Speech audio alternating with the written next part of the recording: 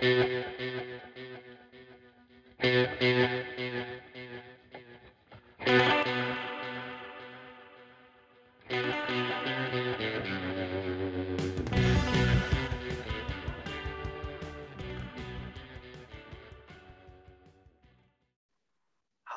and welcome back to Down the Slope.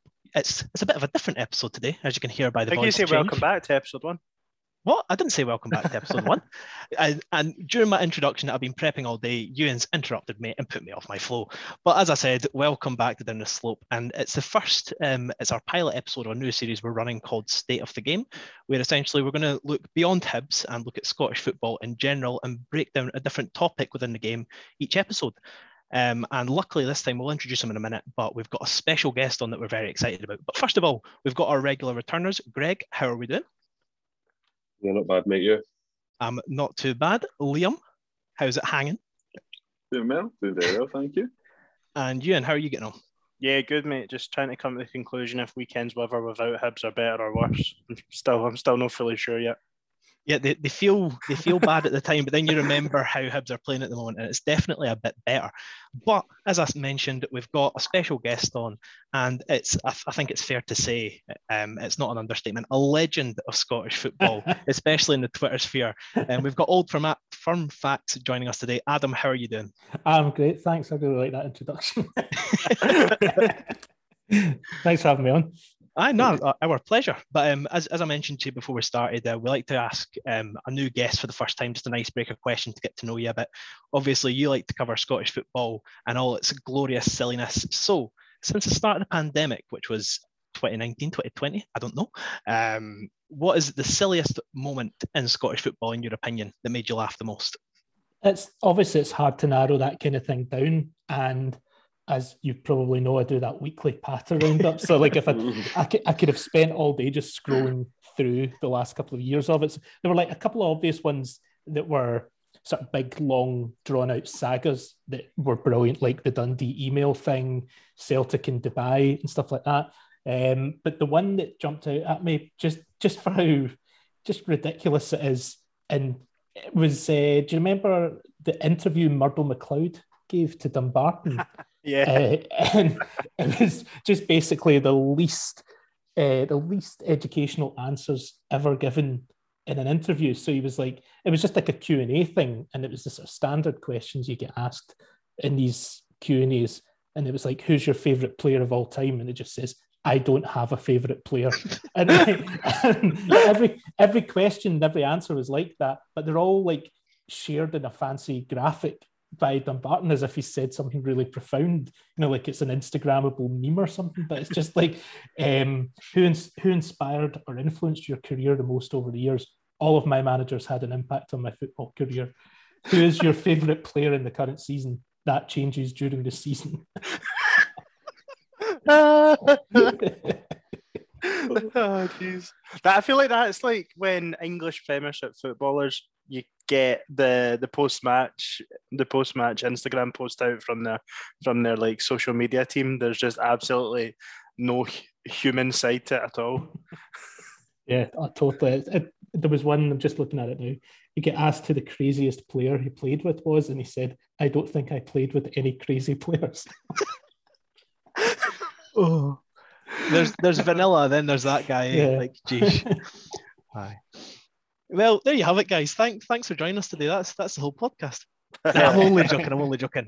As I mentioned, we're going to pick a different topic each time at the state of the game of Scottish football. And the topic for today's episode is going to be media in the Scottish football.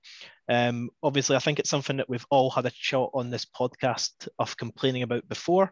I personally think there's a lot of improvements that could be made to it, but we're just going to go through it step by step and look at all the different aspects. So first of all, probably the key thing for bringing money anyway, the broadcast deals. So the first broadcast thing we're going to break down a bit.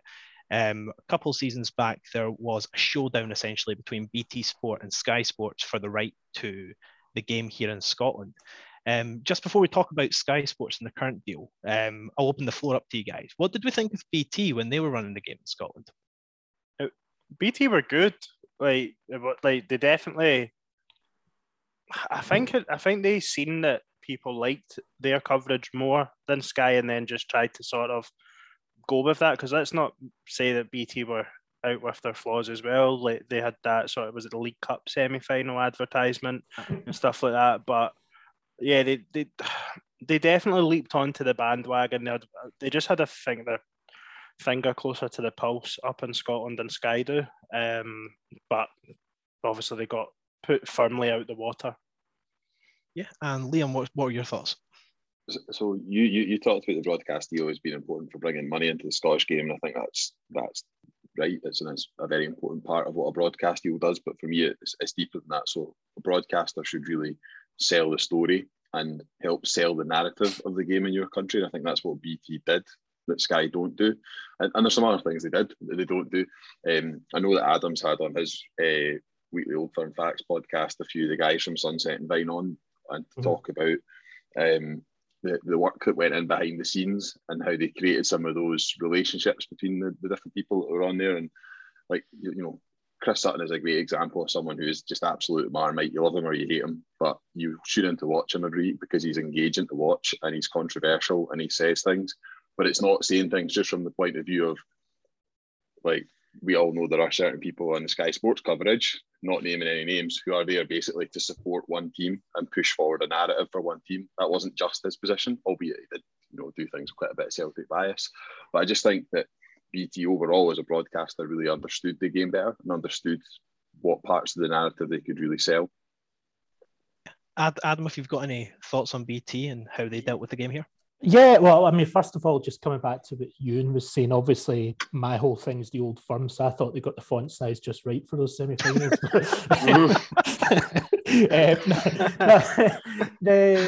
With BT, pretty much what Liam was saying, I've had Grant Phillips from Sunset and Vine was on a couple of weeks ago with Emma Dodds, who's been on a couple of times.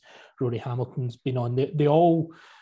They all play a part or played a part in what made BT Sport really successful and kind of innovative in the way that it was covering Scottish football. Just small things that are now kind of adapted across the board of like having the pundits all on the pitch, chatting away, having a bit of a laugh pitch side. And no, they weren't the first to do that, but they made it just a slightly more informal, less kind of cliched, stuffy way of approaching the game. Then you'd get those sort of daft moments like the pre-recorded bits with Chris Sutton getting halved by Stephen Craigan or whatever, you know.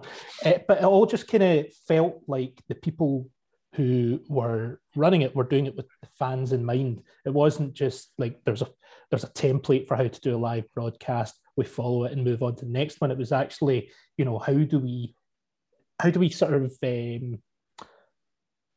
translate that pub feeling, that feeling of like the way you talk about the game in the pub, how do we translate that to a television broadcast while still obviously remaining professional? And yeah, I thought it was a really big loss. And obviously you still see with cup games and certain other games, those personnel are still involved. But yeah, it was a shame that they were beaten out by Sky.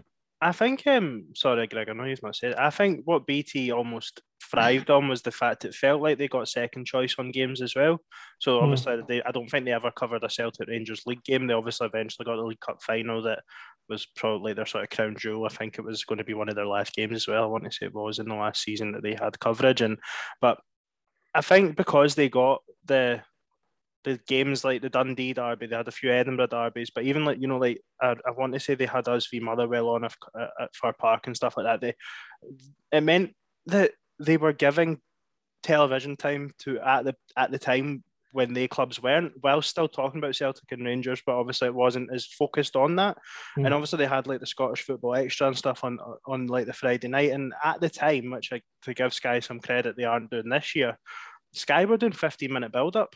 And, you know, and like that's where you get your benefit out of a TV deal and promoting the game. Like, I know it's not everyone's cup of tea, but at the end of the day, the TV company don't control what happens in the 90 minutes. They can only control what happens out with it. And just BT had a nice squad or roster, if you like, of pundits. It always felt quite fresh. I want to say sometimes they even had 4 pundits on. You know, like they're sort of regulars and more specified ones, whereas Sky's just a bit stale, I feel.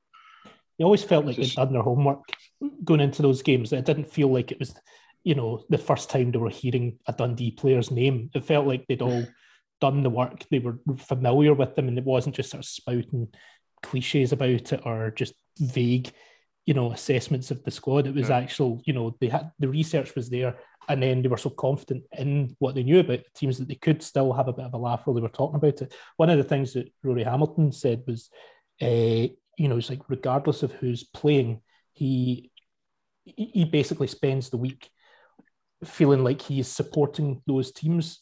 So that's reflected in his enthusiasm when there's a goal. It's not a case of, he's going through the motions. He's sort of immersed himself in those teams for the week leading up to it. And I don't know, I just feel like that kind of research and passion, it really sort of came through in a way that Sky doesn't always do. Although, to give them credit, I think the coverage has improved. Yeah, no, absolutely. I think a key thing with BT Sport is the opponents to the likes of Celtic and Rangers weren't presented as the opponents, they were presented as actual teams. So like if they were playing against Dundee, it would be Dundee, here's a breakdown of Dundee. It wouldn't be Celtic's opponents Dundee, and here's how Celtic need to break them down, which I feel is kind of the angle that Sky Sports pitch it at. Yeah. But we've touched heavily on BT Sport there. We'll stop tooting their trumpet for a moment. Greg, we'll come to you. We've not heard much from you yet. Sky Sports, I think quite a main gripe is the fact that it's pretty transparent that they've got two teams that bring in their views for them, so they prioritise them. What was your first reaction when you heard that the Dundee Derby and the Edinburgh Derby's third one of the season weren't being shown? The Edinburgh Derby one was actually okay because it's a 3 o'clock kickoff on a Saturday, so you can get well tanked up before it. For me though, I think that it's always just there to suit Rangers and Celtic. I think there was a stat last season of how many games Rangers and Celtic fans had to pay for through pay-per-view or whatever, and it was massively different to what every other club had to pay for, because the other clubs weren't really shown on Sky as much. Hibs seemed to be on the telly every week at the start of the season, but that dwindled out, and you've got losers like Chris Boyd that only want to peddle one agenda, and he isn't balanced in his opinions. He's probably very forceful towards Rangers, but I just feel like Sky are just miles off it with their pundits, with the way they go about it, with their coverage of Scottish football. Like going back to BT, they still have a weekly show on the Scottish League, and I like that. I think that they always want to be involved in that. I was really disappointed when Sky got the deal, because it's amateur hour with them. There's only one league really, and that Sky matter about, when that's English Premier League. They're not really, don't really seem to be too arsed about Scottish football, which I felt like BT did a very much personal touch. So I just think Sky's a bit of a sham, to be honest, and the coverage is very poor. And not sorry, Ewan, not to dig them out too much, Adam, but obviously you tend to highlight some of the funny moments that have happened on Sky Sports across the years. I think the most bonkers one, correct me if I'm wrong, it was Hibs were playing against Kilmarnock at Killie Park, but it called the Stadium Tynecastle. It had the Dundee United badge instead of the Hibs badge. Like, what's the most daft thing off the top of your head, apart from that, you can think of that Sky Sports have done? Well, there's been a million ones where they've got names and badges wrong. And I think the sort of the standout for me is when they were interviewing Derek McInnes in the boot room at Pittodrie, and it just came up Pep Guardiola.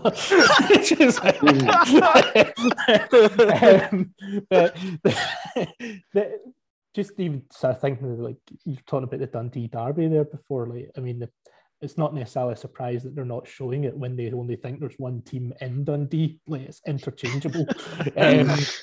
Yeah, I think the problem with Sky is there are really good people there who are undermined by the daft mistakes. Because if you watch any coverage, and like you would include BT Sport, anything that BBC or anyone does in football coverage, there will be mistakes. But because when you're watching BT Sports coverage that it's coming from a good place, that they have been doing the research and the work, and that everyone is really passionate about Scottish football, you're not sort of using that as a stick to beat them with. It's just, oh, that was a funny mistake, move on. But every time, and I'm totally guilty of this, every time that happens with Sky, it's like, check what Sky have done now. It's indicative of the general attitude. And the thing is, you've got really, really good people at Sky. Like Ailey Barber is absolutely brilliant, and they do have some very good pundits, but I think they get undermined too often by the sort of amateur mistakes that aren't being made necessarily by pundits, that are getting made somewhere by someone who's just using Scottish football as an afterthought. And also, as you say, the fact that it does seem, rightly or wrongly, it does give that impression of being more Old Firm centric than BT Sport. I don't have an issue with Rangers and Celtic being centric and everything that happens in Scottish football, really, because they are by far and away a lot bigger than everyone else. They are a worldwide draw. The Old Firm games are huge, like in terms of global audience. But I think that the deal itself, that I know we'll come into, but the structure of it seems really, really bizarre to me. Is it not that there's got to be 4 Old Firm games in it? How can that be guaranteed? Now I know it will happen, and I know it'll probably never happen in our lifetime where it doesn't happen, but it could. And like this, the whole reason that our game at Tynecastle isn't on is because you're only allowed to have so many games at each ground per season. What that begs to me is how that's never happened before. But like, you know, I don't get how that's never happened before. I don't know if it's because BT have, like, was it maybe Sky could be at a ground 5 times and BT could be there twice, 3 times, but I don't understand how this stumbling block's never come up before.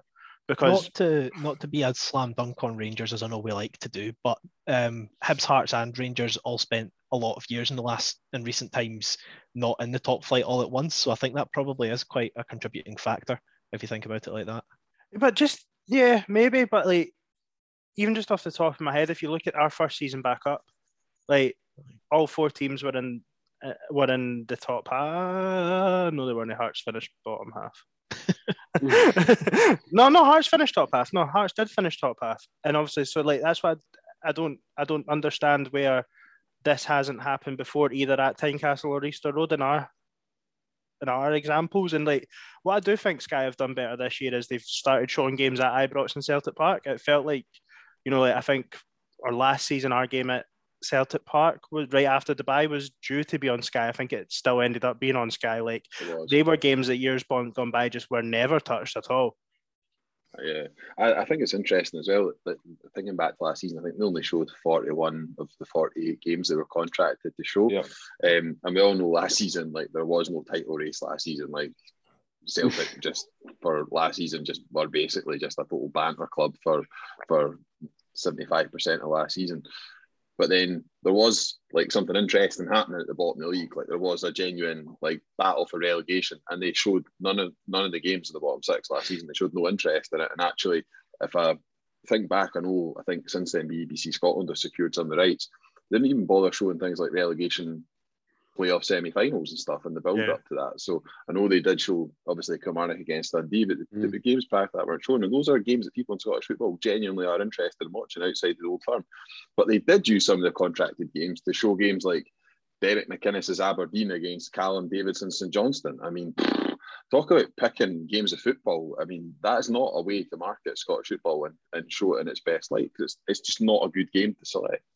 The thing as well is that obviously I'm not behind the scenes at Sky. I don't know, you know, how their budgets work and all the rest of it. But I think when you're talking about, say, relegation games, you don't have to be a fan of the 2 teams involved to know that that's going to be an entertaining game. If you've got 9th against 10th in the Premiership getting played in the pissing rain, and there's 3 red cards and all that, and you know, they're desperate for the points. That's a game everyone in Scotland's going to have an interest in. You know, that you just need to tell that story. You know, in the pre-match build-up and the adverts leading up to it and all the rest of it. You don't have to have a Celtic or Rangers involved to sell that to people.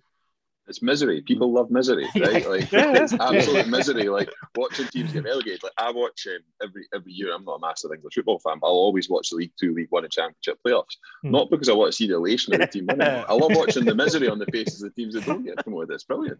That's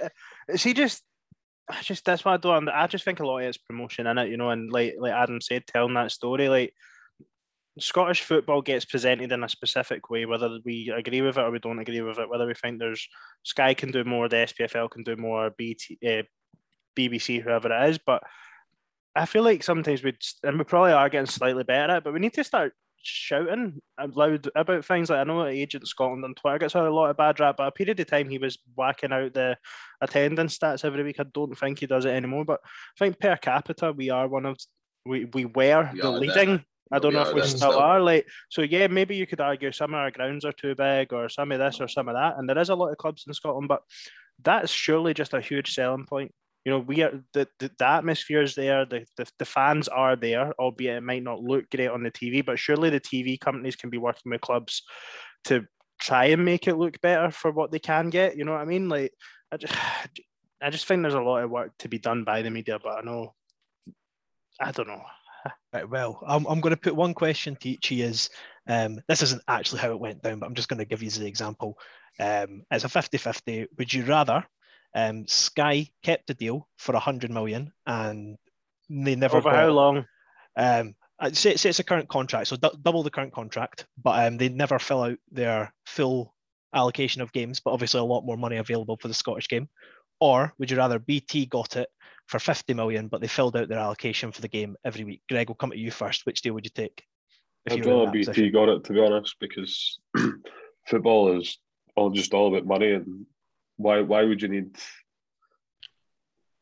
Why not just promote the game properly with a proper station that wants to show the game and promote it with good pundits that have a knowledge of the game that seem to actually care, rather than a bunch of charlatans that maybe aren't asked and don't really bother about getting the logos wrong every week or whatever. I just think we need to actually back ourselves. You know, see if the deal is slightly less, but we get a better package in terms of showing the games, and why not?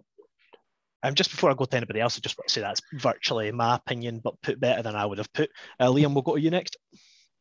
Oh, fuck's sake, this is going on his podcast, so we all just fucking agree with each other. Oh, no! I mean, just to I suppose that it's like devil's advocate role. I think we're looking at this through the prism of just BT and Sky, and actually, I think there are other providers out there in the market, and Amazon Prime have kind of dipped their toes in the water. I think Netflix are rumored to be.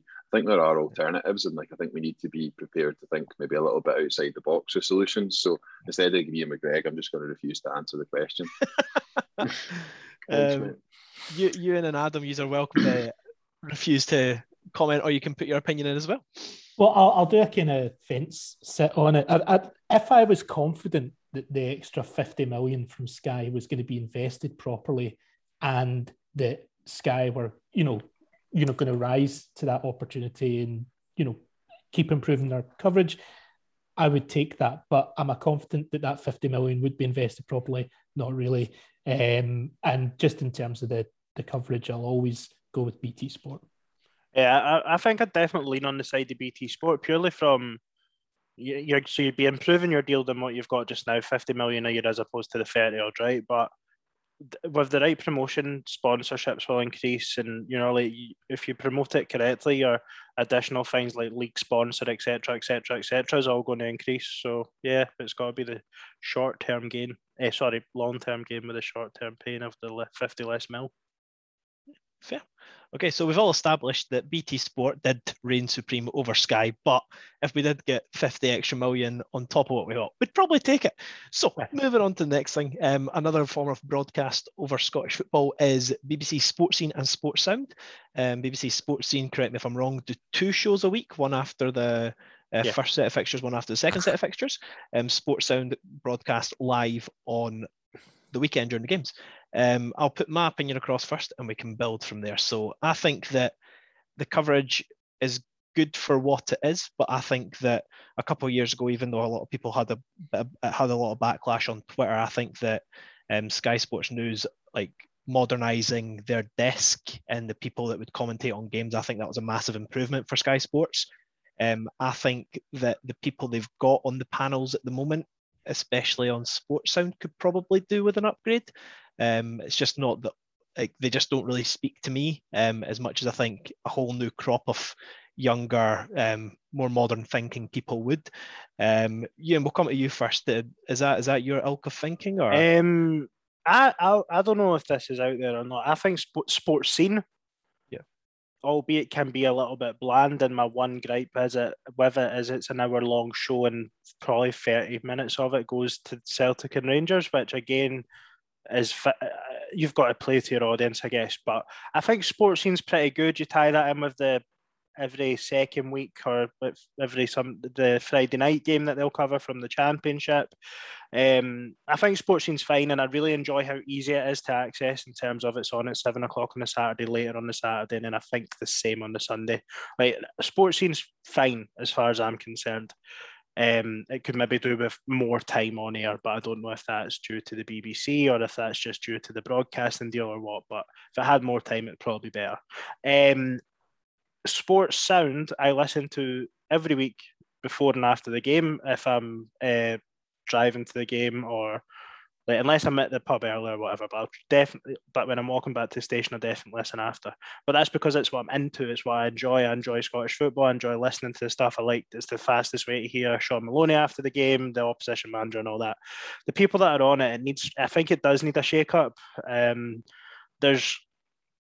feel like there's a lot of voices representing similar clubs, and I don't want to sound like there's not a Hibs voice from our point of view, really, but I think you've got a few representation, some representation from Hearts, some representation from Aberdeen, Celtic, maybe one, Rangers, maybe one, and Derek Ferguson off the top of my head. I think it could be a little bit more blanket, and I think you've started to see the introduction of someone like Rory Loy, I want to say, and I think he's been a really good addition to it, to be fair. I think he's done some commentary games on the Championship, or maybe the Sports Sound live coverage of the games, and it's definitely been welcome. So a little overhaul of that. I think the product is decent. I think open all mics is a really, really good thing. I think it's the sort of thing that you would want to see and listen to, but the people that are on it could definitely do a shake-up. I feel that was quite an in-depth answer. Liam, Greg, do you have anything to add to that? Yeah, I feel like I think I'll let Liam fire away with the Paki Bonner example. I think it was him that flagged it.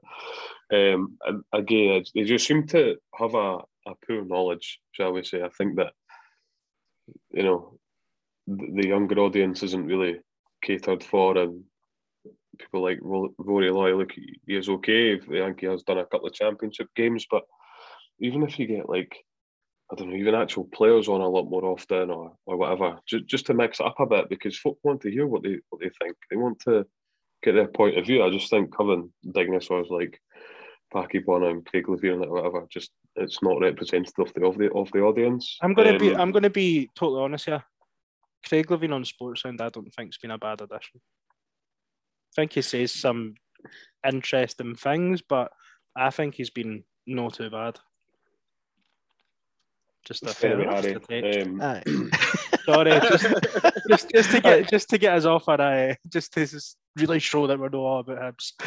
Well, thank you for that. Sorry, Greg. That's okay, mate. Sports Scene, I think, is trying to be almost a bit like Match of the Day, with in-depth analysis and all that, but folk in Scotland aren't asked about that at all. Nobody cares. And, like, see, when Sean Maloney was on it, I was at the pub with my mates and we were sort of slagging him off for saying, first phase, second phase, and this and that. And yeah, folk don't want to hear that. Yeah, I don't think it's, there's not a big audience for that, but like that's the guess they have on. But for me, Stephen Thompson's not the answer either, but there we go. And Liam, if you want to finish us off on that.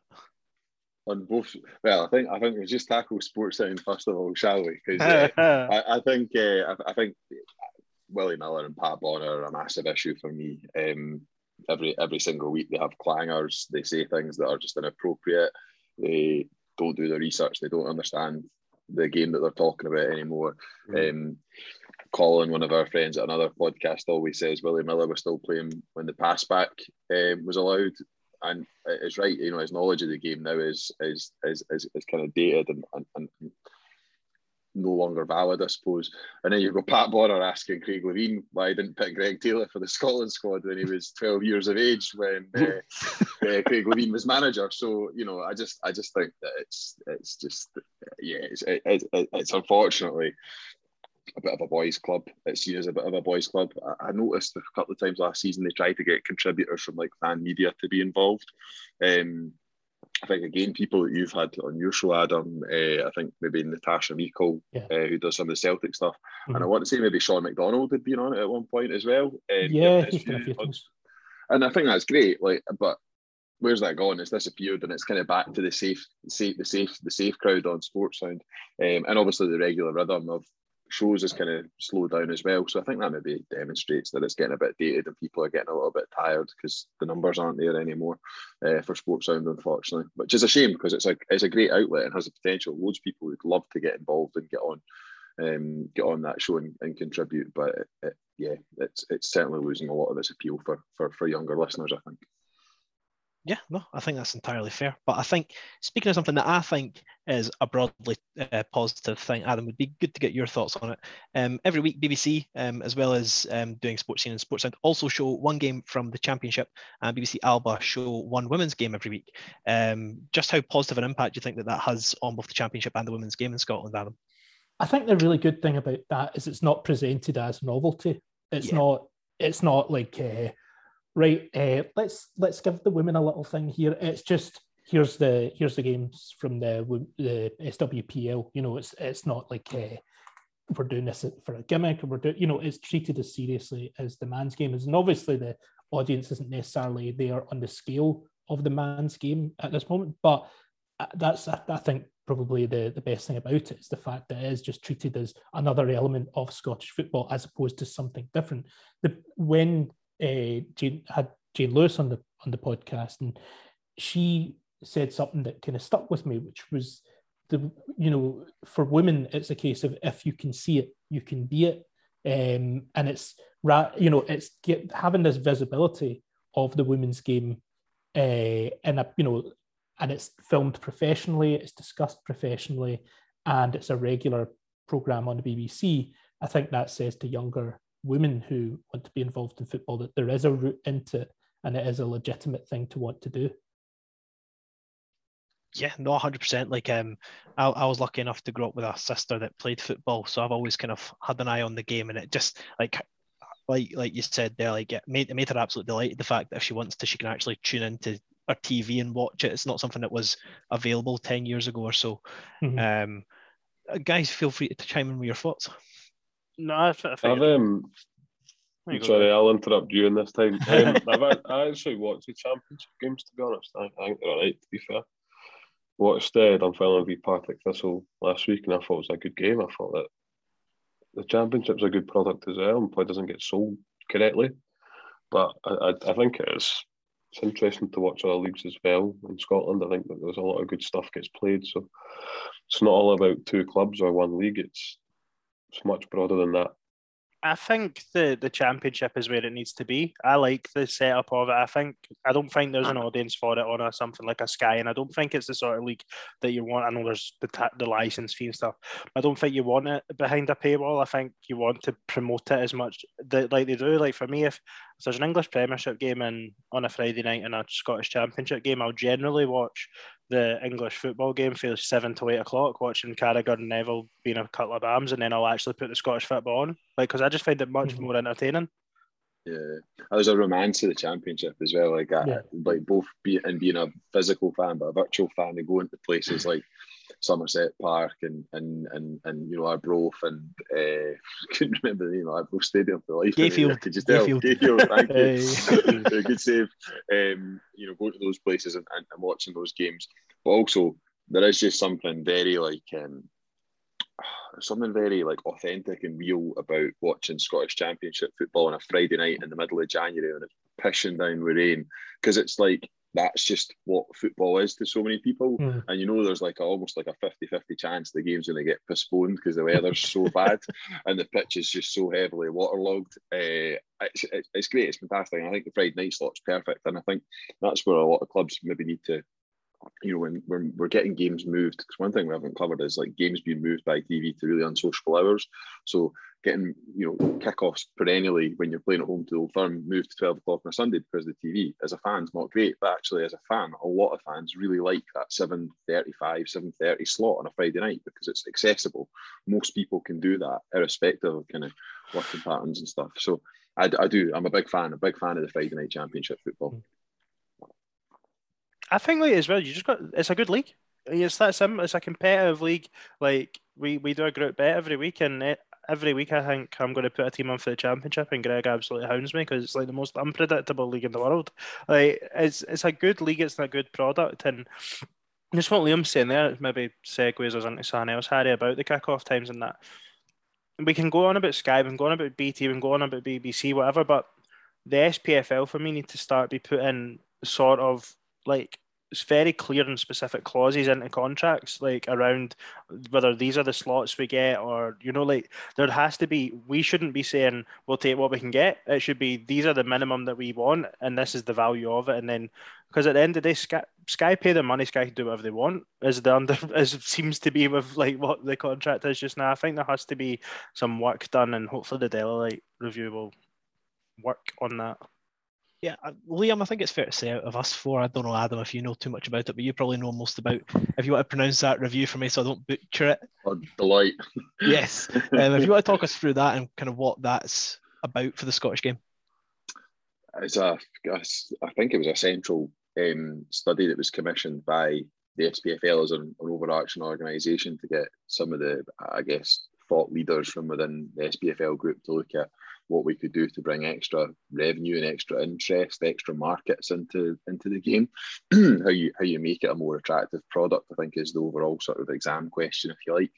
I know Ron Gordon and Dave Cormack and others have been involved in that, and I think it's probably as much about how it's sold in this country as in other countries. Because if you look at a lot of the revenue for some of the bigger leagues in Europe, it doesn't actually come from people within their own country watching.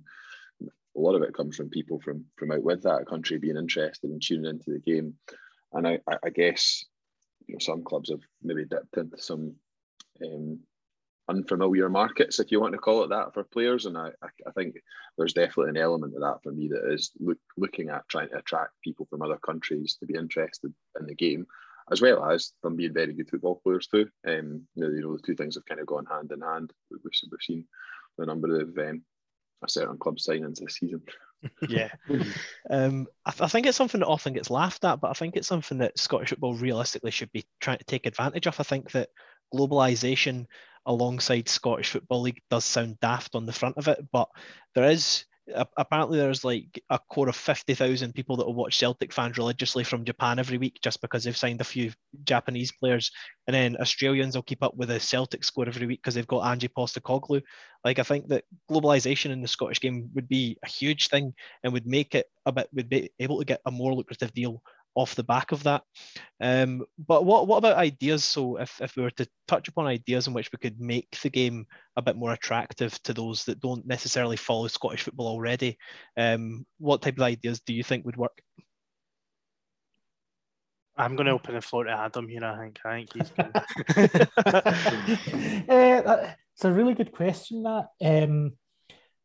I think, first of all, we need to get past the sort of I think there's an element, you're talking about globalisation, I think there's an element of sort of Scottish cringe where we get a little bit embarrassed about promoting what we do.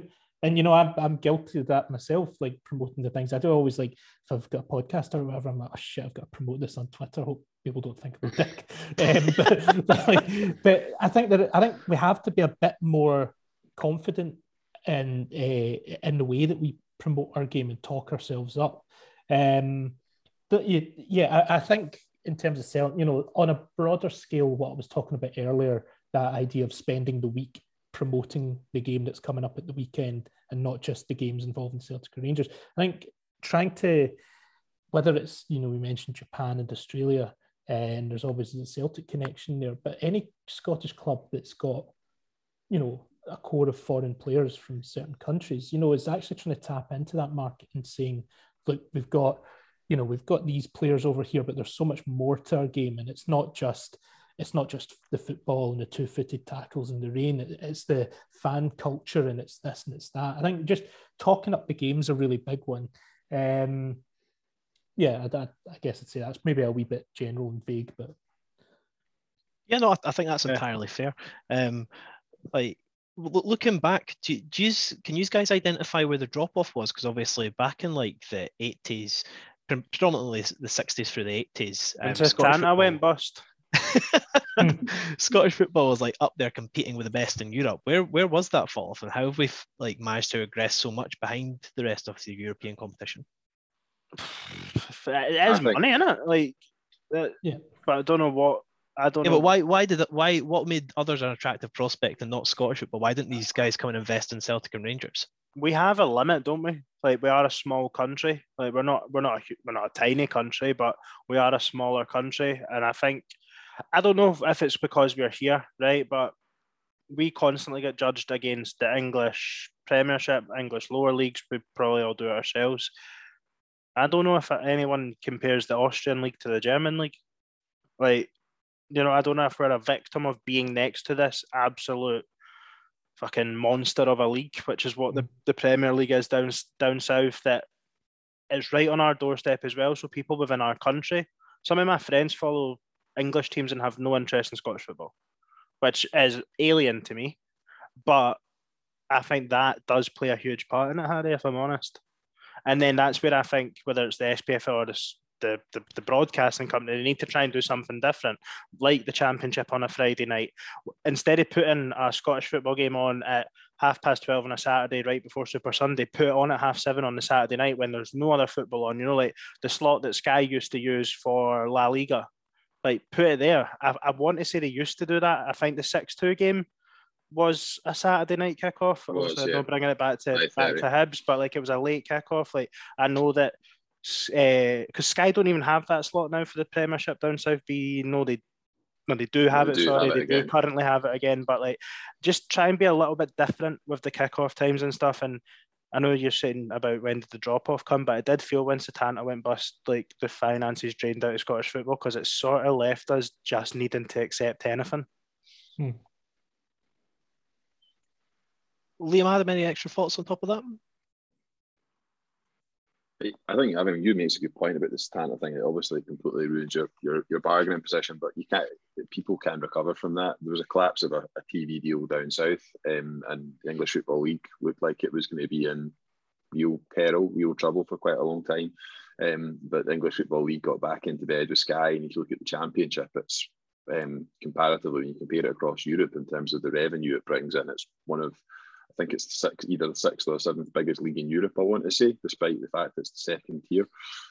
So clearly a huge amount of interest that exists in that club and in that agenda. But granted, there are some very big football clubs. If you want to just use "big" as your descriptor word in the English Championship, there are some big clubs. But no, I think some great points raised there. I think what I would say is just, we do have to look at other leagues that are kind of nations of a comparative size to compare ourselves again. I think that's fair. But even when you compare ourselves against the likes of, I don't know, like the Ekstraklasa in Poland or the Allsvenskan in Sweden, we bring in a lot less revenue than those countries do in terms of the TV deal. Even the Super League in Greece or the Eliteserien in Norway, those countries, some of them have a TV deal which is double the size of ours. And none of those leagues, I think, have a product, in my very sort of warped, siloed Scottish view of things, have a product that is good as ours, or is as internationally sellable, for want of a better word, as ours. We have, as Jose Mourinho would put it, football heritage, that goes along with our product, and I think we should and can sell that better if we have the right people involved in it. But I think that therein lies the problem. I'm going to ask Harry and Greg this, if this is all right. Well, in fact, everyone.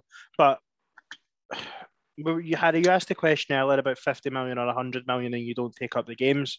So when you look at per game, the Scottish deal doesn't stack up so bad in terms of value per game.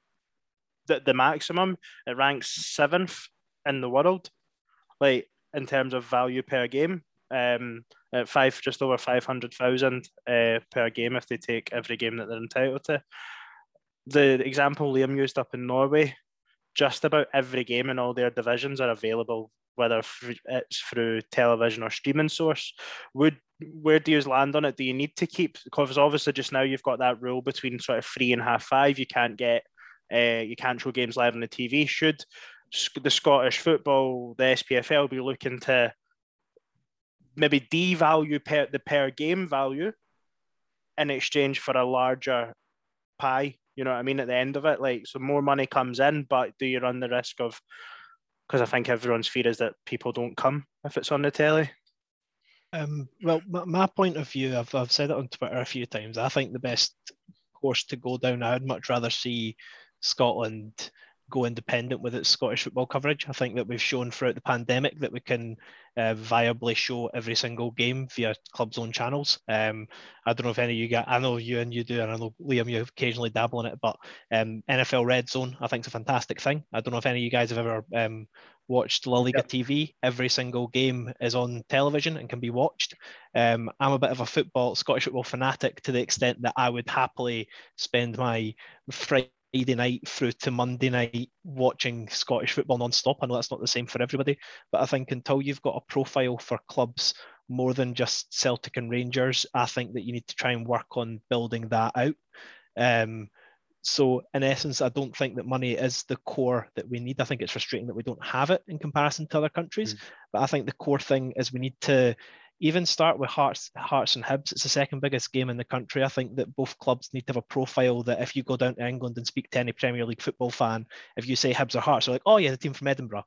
Like at the moment, maybe like 2 in every 5 will say, oh yeah, I know them. And that's just not good enough in my opinion. So what was the answer to my question? Answer to your... I think there was.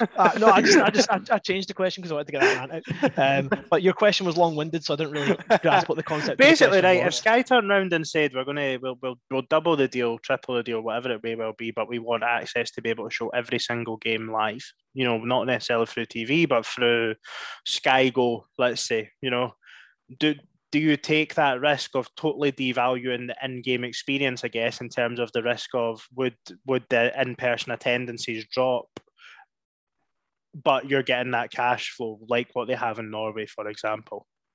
I would happily swap the cash flow for the attendance and still staying what they are. I don't think we need to. Do you think the attendances would be impacted that much? They wouldn't definitely, because folk exactly see in the winter, like Wednesday night just after Christmas, you're playing like Ross County at home or whatever. Like, come on, you know, there's no point putting the games on the telly because the attendances will drop. That's been shown that people are happy to sit in a house and watch it instead of going to the game and getting that atmosphere. So. Yeah, I wouldn't want every game to be shown. I think it's okay the way it is now if we maybe just spread it out a wee bit more. Mm-hmm. What about yourself, Adam? Yeah, I think Greg kind of covered it there. I think it is, you're thinking about those fans who aren't going to go out to those, you know, games in the winter and everything like that. So I do think that has to be taken into consideration. I would just agree with what Greg said there. Yeah, definitely for away fans, I think, to be fair. I think that's something that Scottish football is quite... maybe not unique in, but I reckon most teams take a good chunk of their average home attendance to every away game, whereas I think you can see across Europe that sometimes the away support is absolutely stinking, and it probably is due to access of ease for away games, you know, as opposed to, like, for me this season, I didn't go to Aberdeen last weekend because I knew I could pay it. Like, when I factor in the fact it was £30 for a ticket, probably 50, 60, 70 quid to get up there, like, I could pay £15 and watch it in the house, you know what I mean? Well, one final thing we're going to do on broadcast, and we'll quickly tap on other forms of media in Scottish football. If you guys, what would be the perfect looking broadcast deal for Scottish football for the next 5 years? If you could decide it tomorrow, Liam, you've got a smile on your face. We'll come to you first. What would be the perfect deal at the moment for Scottish football? I think what we could do is the Tory government could just scrap Trident, and then we could take all the money that we spend on Trident and just put that into the TV deal for the next 10 years. In a real world, the ideal TV deal doesn't involve a Tory government at all, I suppose, does it? Probably involves the downfall of the Tory government slowly, limb by limb. But no, the money from Trident goes into Scottish football.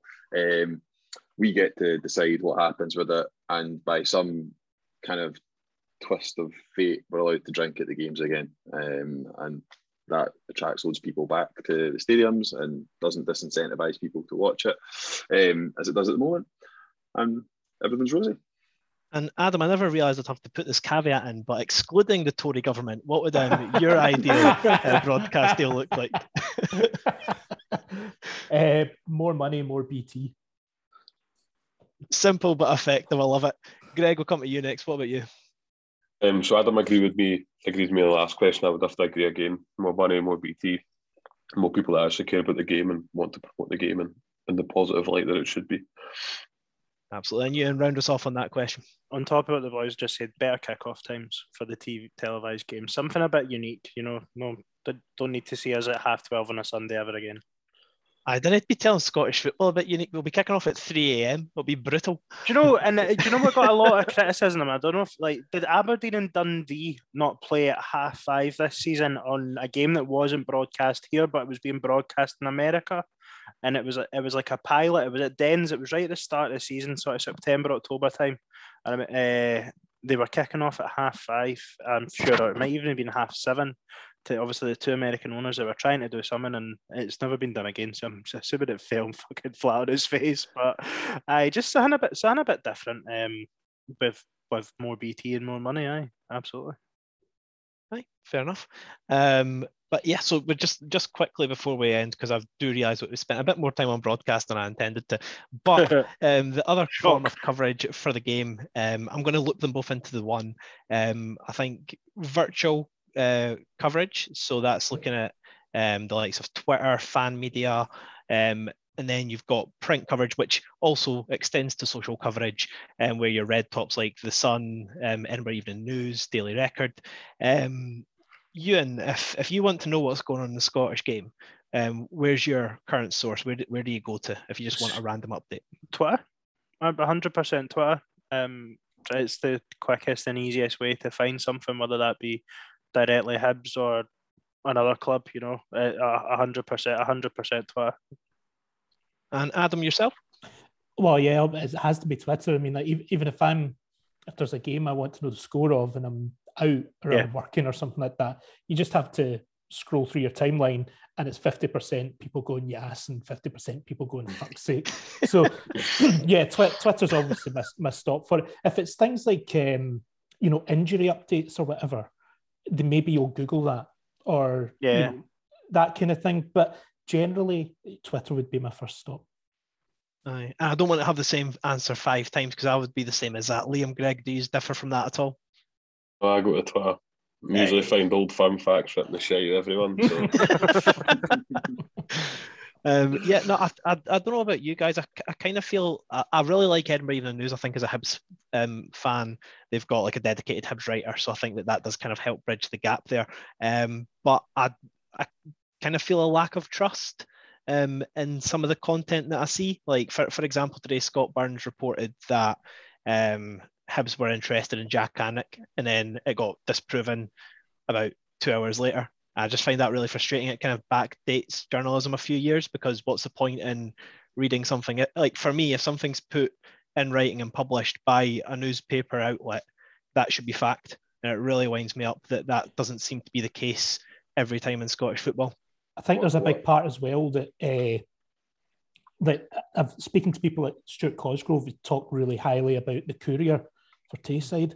And again, similar to what you're saying with Edinburgh Evening News, I think outlets like that can be more insightful, more kind of forensic, and not have to worry about generating clicks with the kind of the way that the larger newspapers, the business models run. They have to, it's just click, click, click, and it has to be things like Celtic Star blasts Rangers ace in astonishing rant type crap.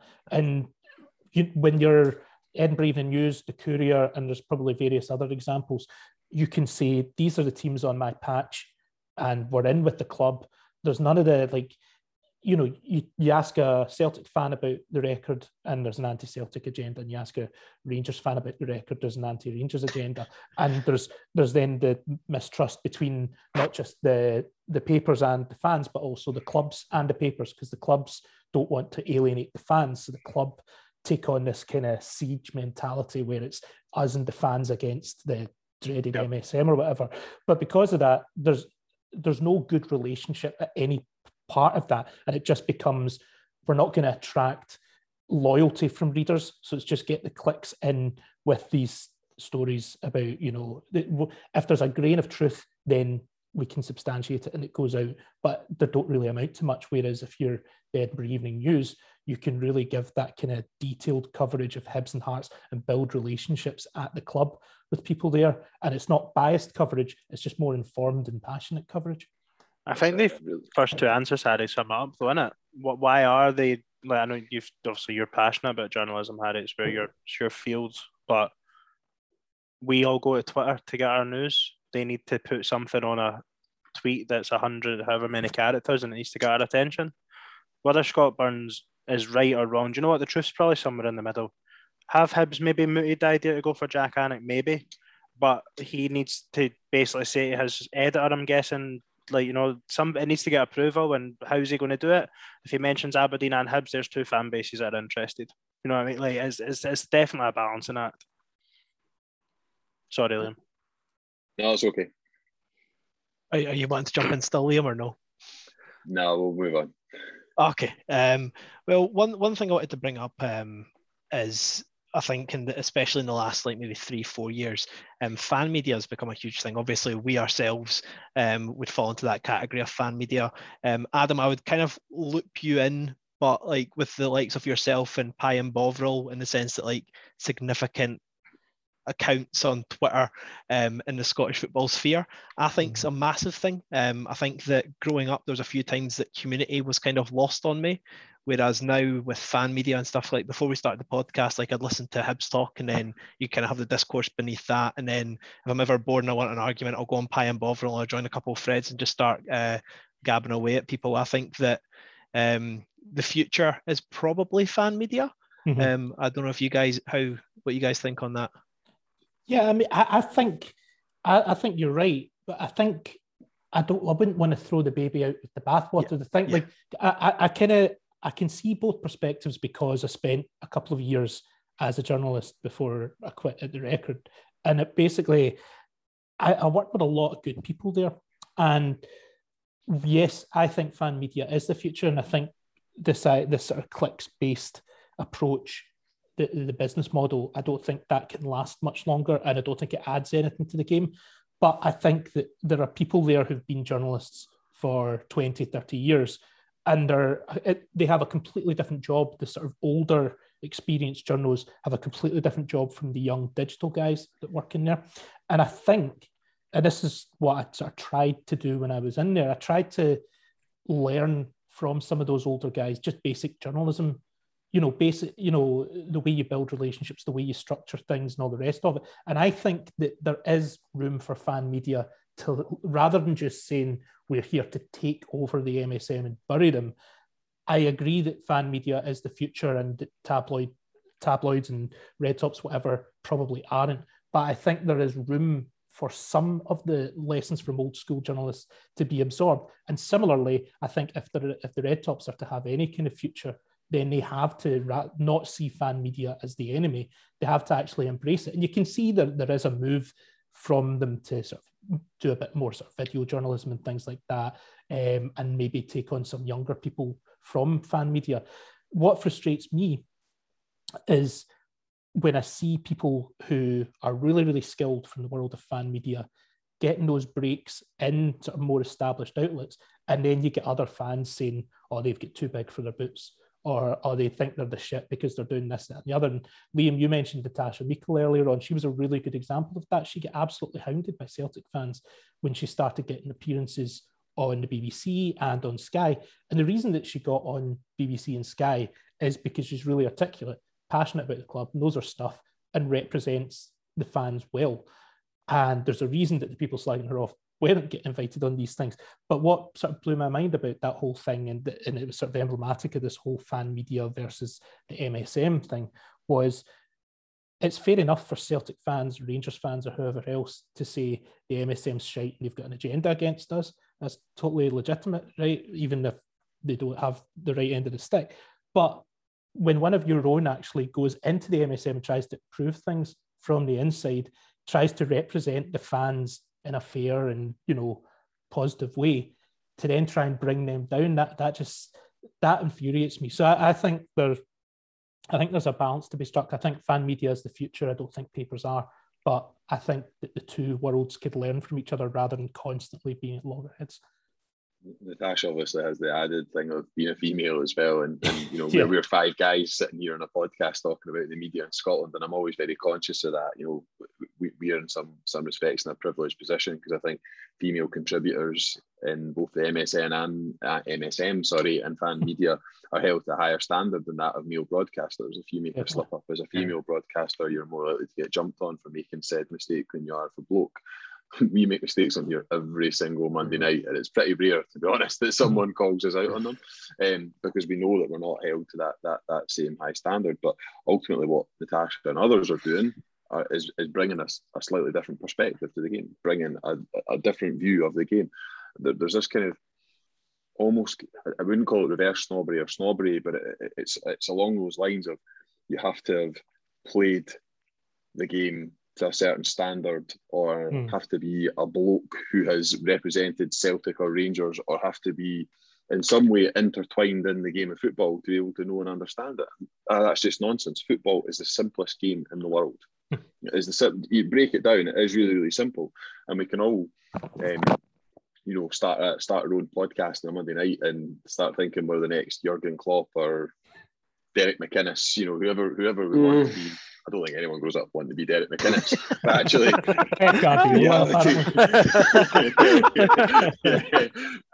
reality is, we've all got a platform where we can talk about it and share our own perspectives, however basic or however advanced that perspective might be, or somewhere in the middle where most of us land.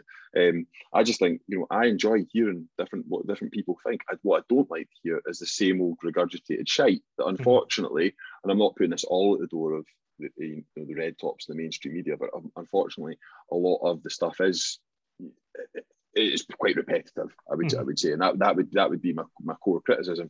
Whereas I know that there's different outlets and different fan medias where I can go to listen to a bit of a different view on things. The guys from the Terrace, for example, do a good job in a very, very different style to anyone else in Scottish football. That's not everyone's cup of tea, because it's quite hipsterish. It's a little bit of a different view. It's quite informed. It's quite jokey. But there is absolutely a place for those different people within the game. All right, well, guys, we're coming towards the end, so I'm just going to ask you a couple of questions just to kind of end on a high note. We've kind of covered the good, the bad, and the Tories ruining the Scottish game of broadcasting here. So yeah, we're just going to end it on a couple of questions. So just kind of a simple question: what does good look like in Scottish football media in terms of broadcasting, in terms of like actual coverage? Ian, we'll come to you first.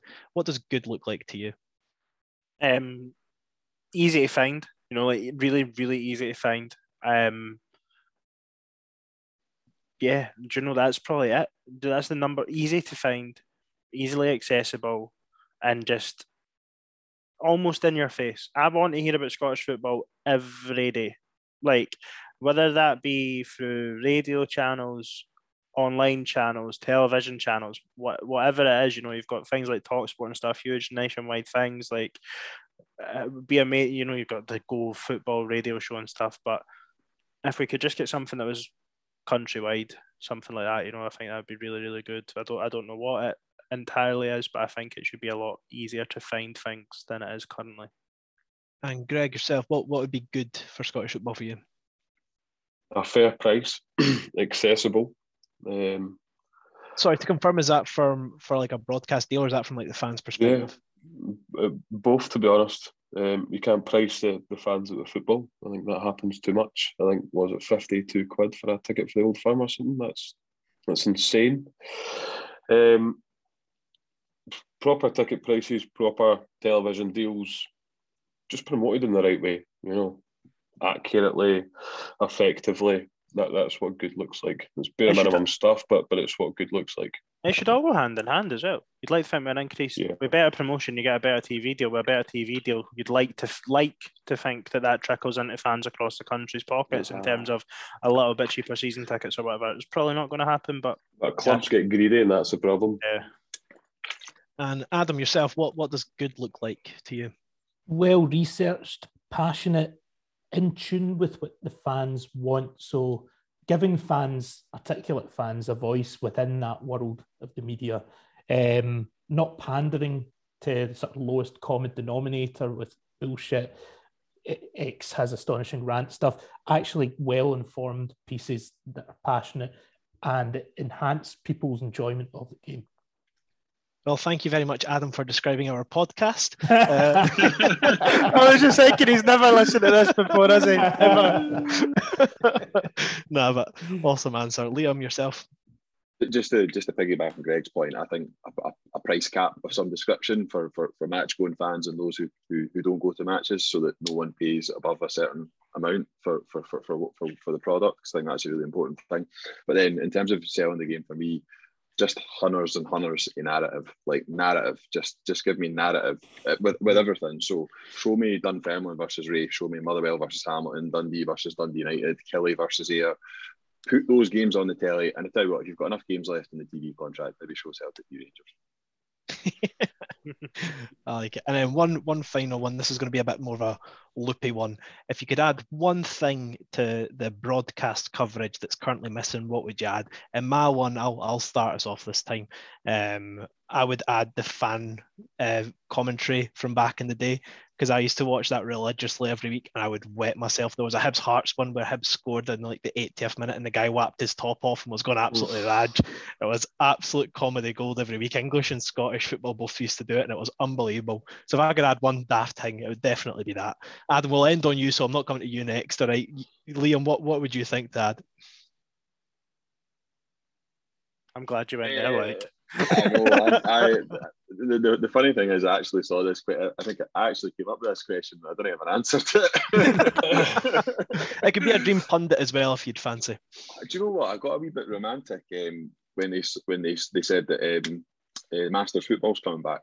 I know it's just a complete side point, but I would be all over like a Scottish football Masters at, like, I don't know, used to do it as well, the Hydro or somewhere like that, and you get fans of all teams in there, and you know, like regionalise the competition. So it's like Hibs, Hearts, and a couple other sort of clubs from the east in it, and then Glasgow Celtic, Glasgow Rangers, Partick Thistle, and another Glasgow team, Clyde. You know, I just think that'd just be class. Like bring it back and let people drink, let people enjoy themselves. The problem is, you're saying let people drink. With that, a couple of years ago, they had a thing at the Hydro, and it was, I can't remember what it was called, but it was a fives tournament, and I think it was Saturday, Sunday, and I got tickets through the Record for the Sunday, and it was really it was a good fun idea, and it was put on well, but it was so sluggish. And apparently the day before had been brilliant, and it turned out they'd all get pissed on the Saturday night. So it was like they were all just playing with a hangover. The thing that there was another issue there, Liam, as well, because that obviously couldn't be organised by the SPFL when you're talking about putting it into different areas of the country to regionalise it, given the state of the League Cup group stages. You'd have Elgin City versus Queen of the South would be like one of the first group stage games. Very good. Harry, I've not got a fucking clue, mate. Well, you, who would be your dream pundit that would be on the box every week, or dream commentator? It's going to be too obvious to say Alan McCoist, but I'm going to say I really like Rory Hamilton. I think he should be. I think he's maybe got under contract with Sunset in time, but if he could be intertwined, him and Ian, because I like Ian Crocker as well, maybe if they could just be a little bit more rotated, like both under contract with Sky, would be fantastic. Hey, I like him. And Greg, any happiness to impart onto Scottish football? The correct answer for the pundit was Roy Keane. Who would enjoy Roy Keane rattling about 5-yard passes or whatever? I think similar to your idea, Harry, even having two fans on the panel or whatever, you know, let them battle it out. That's what folk want to see. Scottish football's always been known for being quite tribal, so why not have that in the pundits as well? I'm now thinking of like a properly staunch Rangers fan sitting beside Chris Boyd, whilst out and out Celt sits beside Chris Sutton. Imagine who would you try and restrain in the studio if that went down at an Old Firm game? Goodness. But speaking of Old Firm fans, Adam, end us off. What would you add to Scottish football just to make it that bit more perfect? Mic up the refs. Oh. if you can mic up the refs and have basically an audio version of that penalty to Rangers meme. It's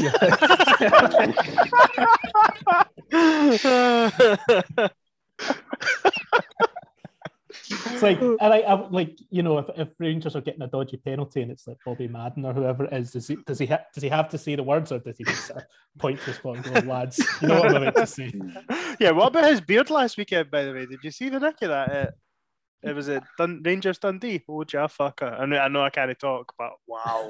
That was a big moment for me, actually, was that I took a screenshot to post a tweet, and then the next day he shared that screenshot on his Instagram. I was like, this might be one of the biggest things that's happened to me since I started. Bobby Madden's using a picture I took. Cool.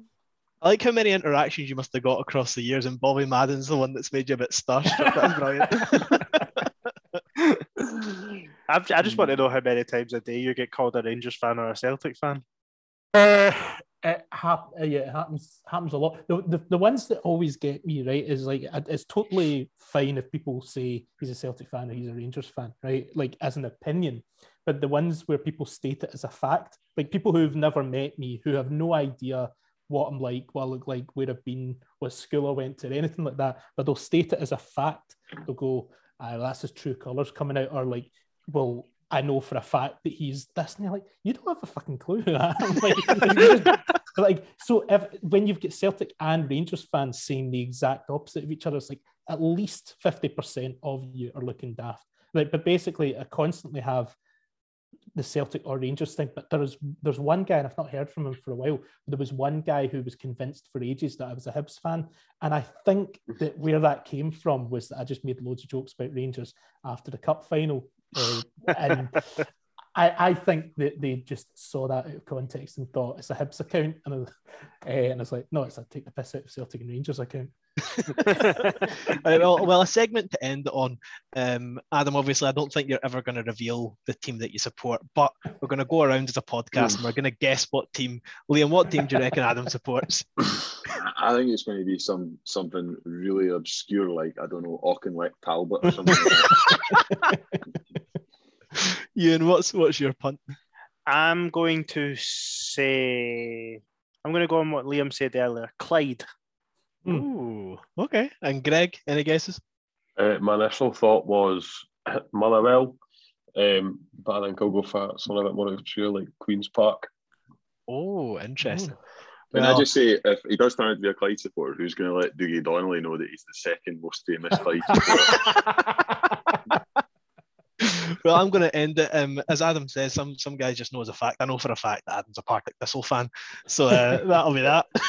I was going to say, this will be an interesting conversation to tell the guys at Firhill next week.